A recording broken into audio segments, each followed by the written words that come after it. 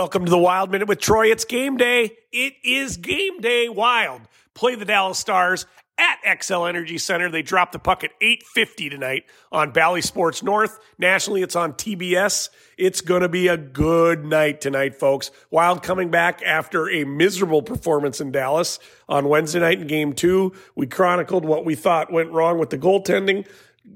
It wasn't even fair to put Fleury in there on Game 2. But here we are. We're tied up 1-1. The defense failed the Wild in every form. We've had forwards not playing up to speed in the last game or two. That has to change tonight. We expect a raucous crowd at Xcel Energy Center. Interesting tidbit, by the way.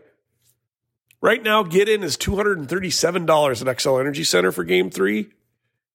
It's $29 at Target Center across the river for Game 3 of the Timberwolves game against Denver. Wolves, of course, are down 2-0. Wilder stole a 1-1 split down in Dallas. So what we have here for hockey is we have a best-of-5 series. The team that wins the next 3 games, the team that wins 3 games out of the next 5 is going on to the next round. In the postseason, as we find out, the coaches are playing games now, so lineups, it's not as open and obvious after skate-arounds what the lineups will be like. So we're going to do a little speculating. We were wrong 2 days ago. We'll admit it. We thought Gus would start Game 2, and obviously he didn't. We think it was the wrong decision. And this isn't revisionist history. We said it on the front end. We said it before the game. Gus should have been in net. Flower was. He got no defense in front of him. That was number 1. 2, Flower didn't stop anything. Flower didn't make a great save. Flower didn't make the saves when he needed to. Gus will be in the lineup tonight. If not, I would expect all 18,000, 19,000 fans at the X to boo. Not to boo Fleury, but to boo Evason and Guerin for being stubborn. And I guess I'm going places we don't need to. The Gus bus will pull up to West 7th today in Kellogg. It will enter Xcel Energy Center, and it will be in net tonight. So Philip Gustafson will draw in. Now, here's a couple of changes I would make. Zuccarello is not automatically guaranteed a spot with Kirill Kaprizov for the rest of his life.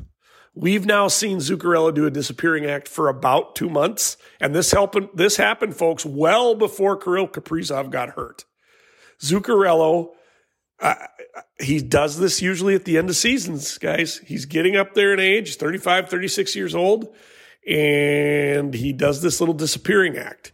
It's unfortunate, but what I think the Wild should do is send him down to the third line, move Gus Nyquist up to that first line, and see if that can trigger a little more energy up there on the first line with Kaprizov. The turnovers that Kaprizov and Zuccarello had combined Wednesday night were crucial. Kirill coughed up the puck and was really responsible for the first goal. But anyhow, I would spark that line. I would draw Gus Nyquist up to the first line and send Zuccarello down to that third line. Number 2, Moose should not be on the Boldy line. I don't know what Dean is trying to do there. Maybe add a little physical presence and protect Boldy a little bit. We've seen that with Johansson and Boldy, they need some speed up there. I like Gaudreau on that line, but guess what, folks? I think Ek draws in tonight. I could be wrong, but Ek, yes, he has a small fracture on his ankle. There's no disputing that. The guy has pain tolerance. He has a history of playing with those types of injuries. The Wild were afforded, after winning Game 1, the opportunity to still let him rest Game 2. They could go 2 different ways here. I think for sure he plays either today or either today or Sunday, Game 3 or Game 4. But I think the time's now. The Wild got blown out on the face-off circle. They need Ek's presence there, and they need Ek in this lineup. And with his pain tolerance, I'm judging from reporters and from what other players are saying, he's been skating around really well. Is he hurt? Absolutely. People play hurt in the playoffs, and if you're ever going to have someone play through an injury like this, it's Joel Eriksson Ek. So I think he'll draw into the second line tonight. And then you can put Gaudreau on the third line with Moose and Zuccarello. Now, Oscar Sundqvist has had a good game, Game 2, scored a goal off his leg, but he's been playing better than Foligno. I'd argue so has Brandon Duhaime. but there's no way they're going to move Moose into the fourth line or out of the lineup. So I would see a third line. If Zuccarello would drop down, I'd have Zuccarello and Gaudreau and Moose, probably have Oscar Sundqvist draw out and be a healthy scratch, and I wouldn't touch the fourth line. You got Reeves, you got Duhaime, and you got Dewar. Dewar and Duhaime are doing a great job on the penalty kill. I will preface that with the Wild did give up a bunch of power play goals in Game 2. I still think Dewar and Duhaime are a good puzzle piece for the penalty kill. What the Wild need to do is get going early, capitalize off the energy of the crowd, and get a lead and see where it takes us. There's plenty of storylines, as I said. Ryan Suter is public enemy number 1, and I expect him to be booed much the way Nashville did when he was when the Wild signed him, and much the way the Stars fans did on Game 2 whenever Dumba touched the puck. I don't think this is going to be as physical of a game. I think the Wild are going to kind of respond the way the Stars did in Game 2. Focus on playing offense and playing better defense. And focus on attacking. They got to be on the attack. And with Philip in net, good things should happen. The other thing I'd do defensive pairing-wise, I'd send Merrill up to the box and either pair Faber with Goose, have Goose draw in for the first time in the series, or John Klingberg if he's healthy enough. He has been skating. Maybe it's time to get Klingberg on the blue line for that third pairing and pair him with Faber. But regardless, this is a big game. The Wild, after losing 7-3, they have to respond. They have to answer. They have to do the right things. They got to play structured defense. They got to be aggressive. They got to finish their checks, but they got to be smart, and they got to be where they're supposed to be.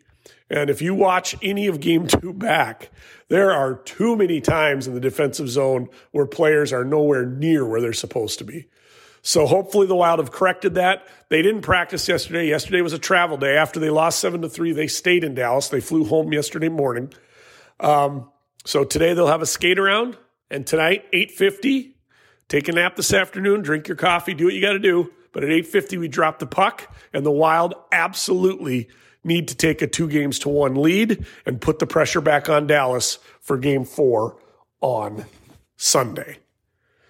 This is Wild Minute with Troy. Follow me on Instagram, Wild Minute Troy. If you want to email me a question, I'll answer them on the podcast. Just email me at wildminutetroy@gmail.com.